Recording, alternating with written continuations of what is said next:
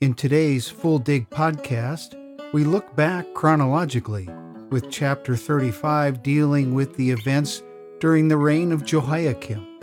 The message of chapter 35 is simple and clear, with the Rechabites serving as examples of obedient children in stark contrast to the people of Judah. Join Pastors Kirk, Sexton, and Bruce Johnson as we discuss this chapter with added commentary on archaeology, C.S. Lewis, and John Calvin. Welcome to the Full Dig podcast. I'm Pastor Kirk Sexton, and with me, as always, is my good friend and colleague, Pastor Bruce Johnson. Kirk, good to be with you this morning. Good to look at the book of Jeremiah again with you. Yeah, very interesting text we had on Sunday, and I think in our pre-meeting, the pastor's prep meeting on Thursday, Pastor Steve said something to the effect that you probably haven't heard this preached before. I've never heard a sermon on this chapter of Jeremiah preached before. All those years you've preached and you never preached it? I never preached on this, no, but it's a good chapter to mull over in one's mind. Yeah, Pastor Steve did a great job. Actually, when I was sitting in that meeting, I'm like going, what's he going to say about this text? And then he made such a great reference to the idea that God keeps promises, and then his transition to the table was brilliant, and I thought that was really excellent. Yeah, really good. Well, our text is Jeremiah 35, 1 through 19, and you have volunteered to lead off with all the tricky names. So I have. So I'll read the first part of that chapter, which is the passage that Pastor Steve looked at. And then, Kirk, if you'll read the rest of the chapter, that'll get us into what we're looking at today. Very good. Thanks. So this is Jeremiah chapter 35, beginning at verse 1. This is the word that came to Jeremiah from the Lord during the reign of Jehoiakim, son of Josiah, king of Judah. Go to the Rechabite family and invite them to come to one of the side rooms of the house of the Lord and give them wine to drink.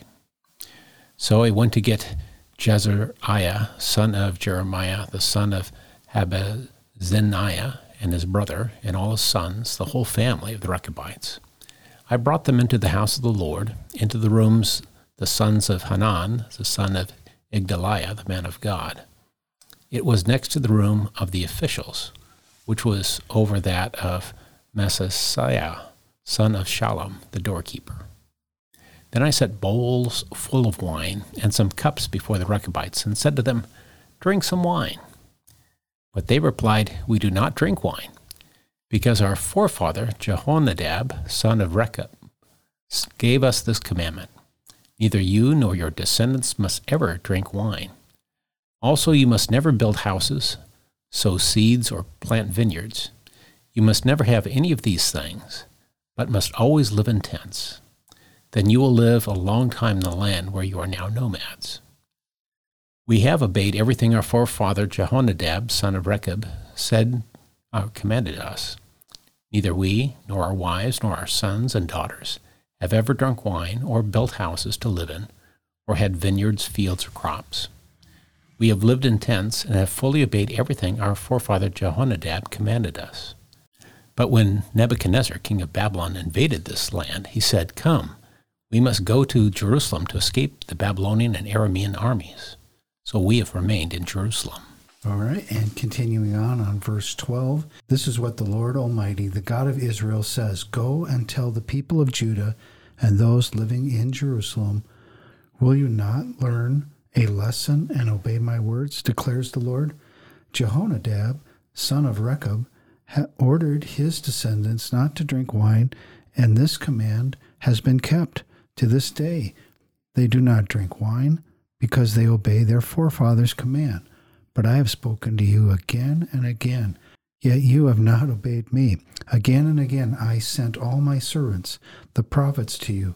They said, 'Each of you must turn from your wicked ways and reform your actions. Do not follow other gods to serve them. Then you will live in the land I have given you and your ancestors. But you have not paid attention or listened to me. The descendants of Jehonadab, son of Rechab, have carried out the command their forefathers gave them, but these people have not obeyed me. Therefore, this is what the Lord Almighty, the God of Israel, says. Listen, I'm going to bring on Judah and everyone living in Jerusalem every disaster I pronounced against them. I spoke to them, but they did not listen. I called to them, but they did not answer. Then Jeremiah said to the family of the Rechabites, This is what the Lord Almighty, the God of Israel, says. You have obeyed the command of your forefather Jehonadab and have followed all his instructions and have done everything he ordered. Therefore, this is what the Lord Almighty, the God of Israel, says. Jehonadab, son of Rechab, will never fail to have a descendant to serve me. So we actually know quite a bit about this ancestor of theirs, Jehonadab, son of Rechab. He was somebody that earlier, a couple centuries earlier, was involved in the purge of Baal worshippers in the northern kingdoms. This is following Ahab and Jezebel, King Ahab and Queen Jezebel, and their grandson is on the throne, and there was another leader in the northern tribes called Jehu, and he says, it's time to put an end to all of this Baal worship and get back to worshiping the Lord God Almighty. So he goes out and he rides out in his chariot to different tribes. He's talking with them, and one of the tribal leaders he meets with is Jehonadab, son of Rechab. And he says to him, Are you in accord with me as I am with you? And Jehonadab answers, I am. If so, said Jehu, give me your hand. So he did, and Jehu helped him up into the chariot. And Jehu said, Come with me and see my zeal for the Lord. Then he had him ride along in his chariot. So this is from 2 Kings chapter 10. And what's interesting in the story is that though Jehu goes and has the same sort of talk with a lot of people, it's only Jehonadab that he invites up into his chariot. So apparently a well-respected leader and somebody that was involved in really drawing part of Israel back into worship of the one true God. Now, he had a different response than, say, the Old Testament prophets. The Old Testament prophets are of a mind that God's people can be redeemed, and that's why the warning goes out to them. Change your ways now. The culture is redeemable. People can change. But Jehonadab was of the opinion that culture can't change. The culture was too corrupt. So instead of returning to the Lord, it's return to the wilderness, return to the older ways, become nomads like our old ancestors were. And so they remain this Bedouin type of people, no permanent dwellings, so they had areas where they would camp out in tents. But this was, as Pastor Steve said, you might think of them as like Amish or, a branch of Christianity that really tries to maintain simpler ways so that they can focus on God and family and things that are precious. But from a perspective, the culture is just too corrupt. We have to really set ourselves apart from it. And the time of this passage in Jeremiah is during the reign of Jehoiakim, and we're told in verse 11 of this chapter that it was a time when the Nebuchadnezzar, the king of Babylon, had invaded the land. And we know that happened in the third year of Jehoiakim, so it's probably around 607 BC that this takes place. And as Pastor Steve mentioned in his sermons, we hear about the Rechabites a generation or two later in the book of Nehemiah, where the gates of Jerusalem are being redone, and the dung gate towards the south of the city, that's the section of the wall and the gate that's redone by one of the Rechabite leaders of that later generation. Malchiah. Yeah. So a great insight into a very obscure group of people. They were probably Kenites, Moses' father-in-law. The Midianites were part of the Kenites. And these were folks that were monotheists like the Israelites, and they were incorporated into the Israelite population because they were colleagues of what the Israelites were doing. That's great. Well, in this text, and in the sermon, Pastor Steve really was highlighting the idea of these people, the Rechabites, were people who were faithful and honored their vow to their their forefathers. Their forefathers say, live this way, and they honored it for 250 years. And that's an admirable quality, something that we should aspire towards ourselves. So that kind of steadfastness is also highlighted in a couple of texts in the New Testament.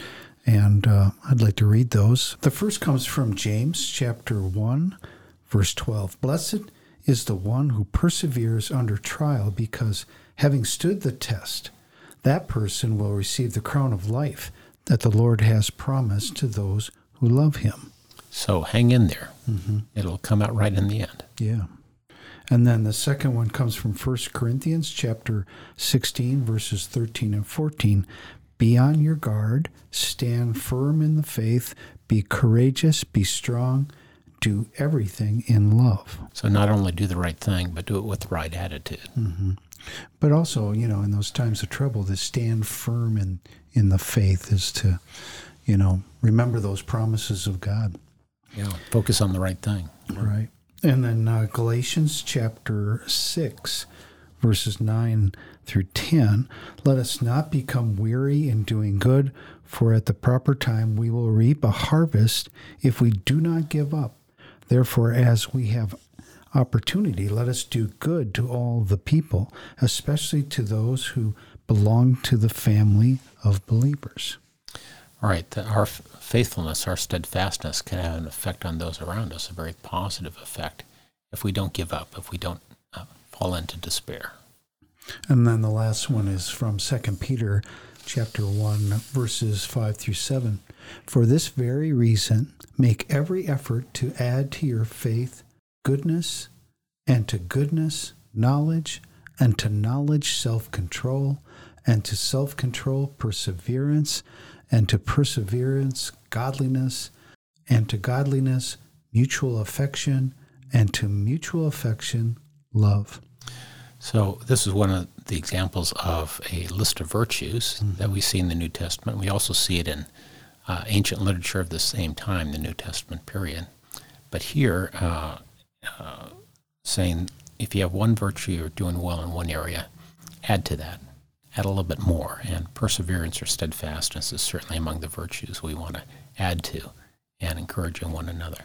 It mirrors closely to Paul's fruits of the Spirit or some of the other virtues he lists in 1 Corinthians. Yeah, it made me think of Romans chapter 5, too, where it says suffering can lead to perseverance, character, and character hope, and hope does not disappoint.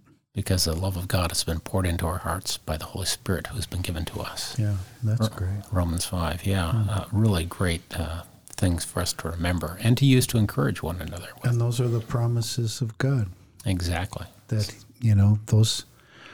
that's the promise. We're going to be able to be steadfast because we know the promises of God. We need to remind each other of those. Absolutely. Well, each week we have a discussion about archaeology. And Bruce, we're going to talk about the boule or bula, bula being singular and boule multiple.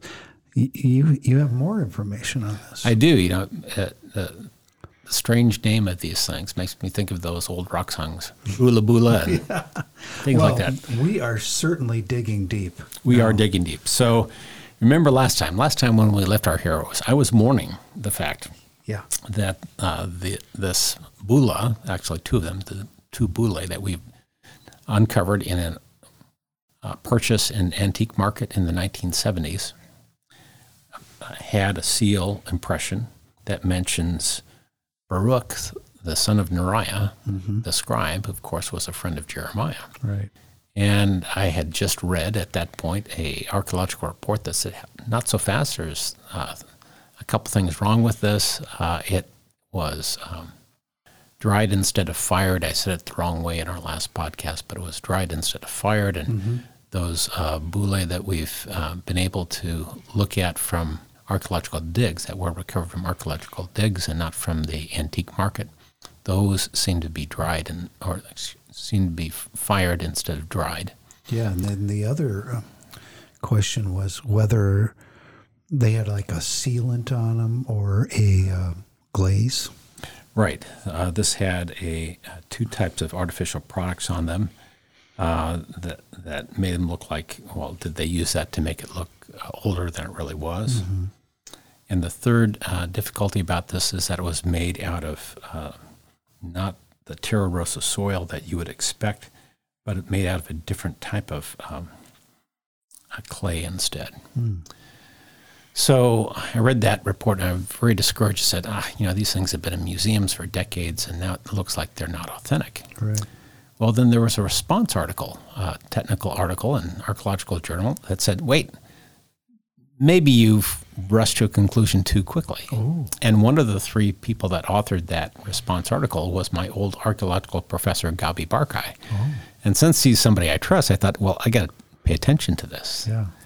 And he and his two colleagues said, we can't prove that it's genuine, but the objections that were raised to it, well, they can all be answered because we do in fact have examples from archaeological digs of bullae that were not fired.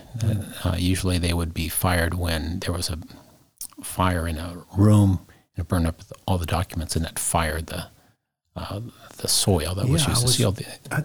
I'm glad you brought that up because I was wondering to myself, thinking, well, you have this clay-like substance and you're going to seal a document.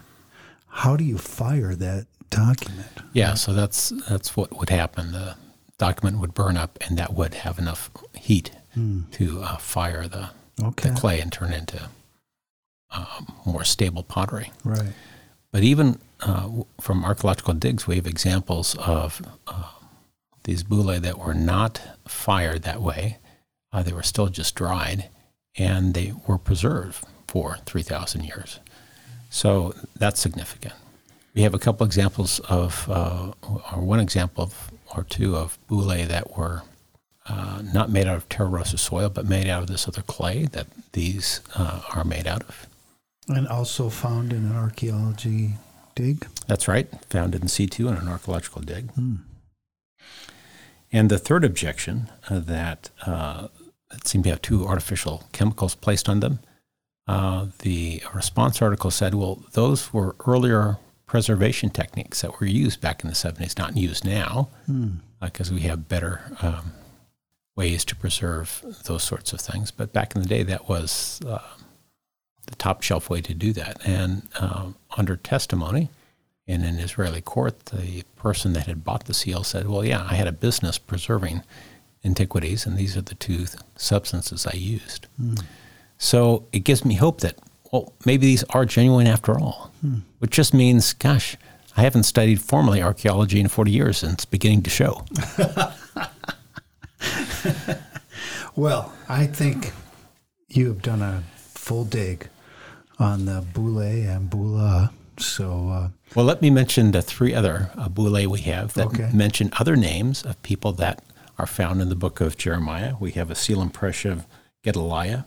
He's the one that's appointed governor of Judah after the fall of Jerusalem in 586. And he was somebody that was very appreciative of Jeremiah and supported him. Another was Jedukal. He's one of three people that were sent to Jeremiah by King Zedekiah, the last king of Jerusalem, and sent with this word, Jeremiah, pray for our city. And Jeremiah sends back to them, anybody that's still in the city is going to die. So a pretty bad thing to bring back to the king after that.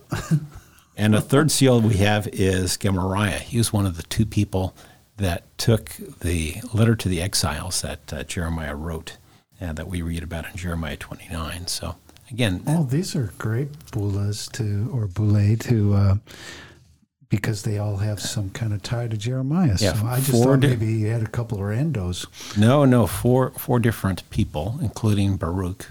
We seem to have seal impressions that have survived from this time. So it really brings the Bible to life when I think about these things. Well, each week, Bruce, we've also looked at our eco-essential tenets, and Section 3, Section C, Covenant Life in the Church. It says, we are elect in Christ to become members of the community of the new covenant. This covenant, which God himself guarantees, unites us to God and to one another. Already in the creation, we discover that we are made to live in relationship to others, male and female, created together in God's image. In Christ, we are adopted into the family of God and find our new identity as brothers and sisters of one another. Since we now share one Father, our faith requires active participation in that covenant community. Jesus prays that his followers will be one. And so we both pray and work for the union of the church throughout the world. Even where institutional unity doesn't seem possible, we are bound to other Christians as brothers and sisters. In Christ, the dividing wall of hostility created by nationality, ethnicity, gender, race, and language differences is brought down. God created people so that the rich variety of his wisdom might be reflected in the rich variety of human beings.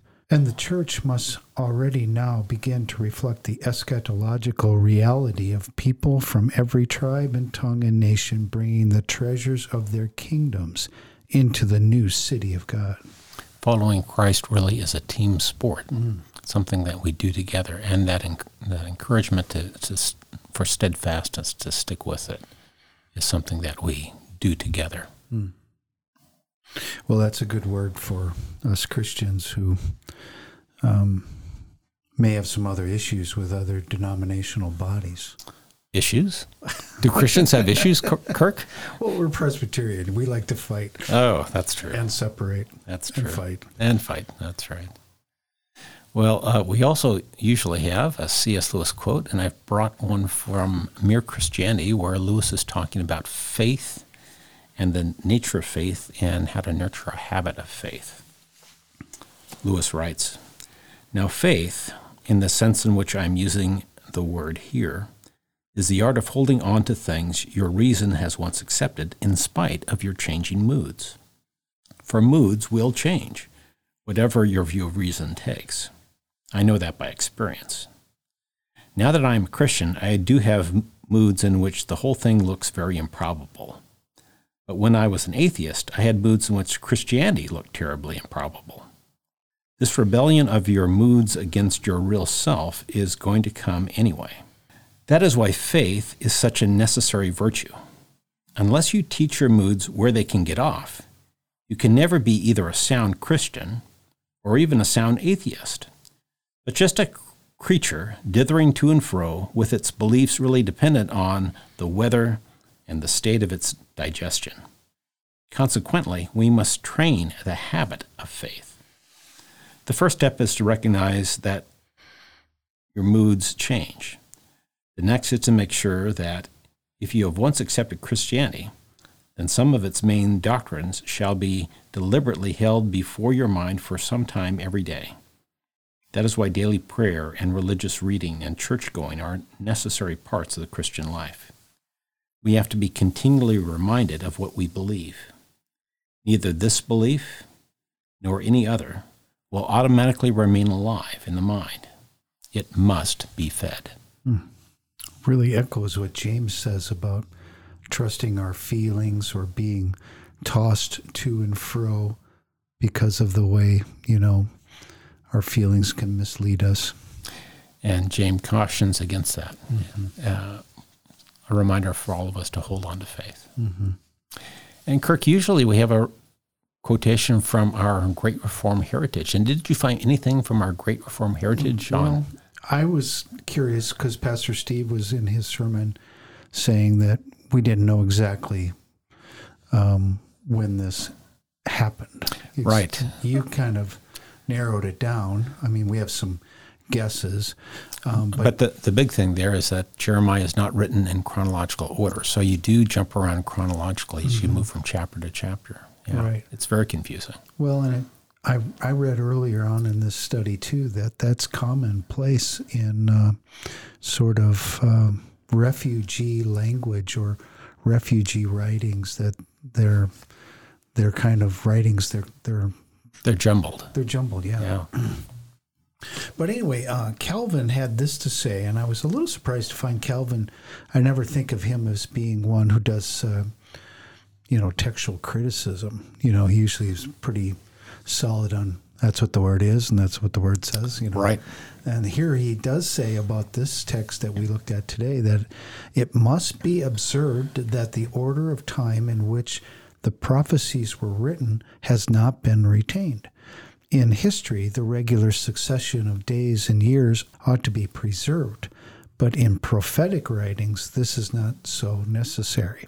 Hence, what I have said is evident, that Jeremiah did not write the book as it exists now, but that his discourses were collected and formed into a volume without regard to the order of time. The same may be also gathered from the prophecies which shall hereafter see, the 45th chapter to the end of the 50th chapter.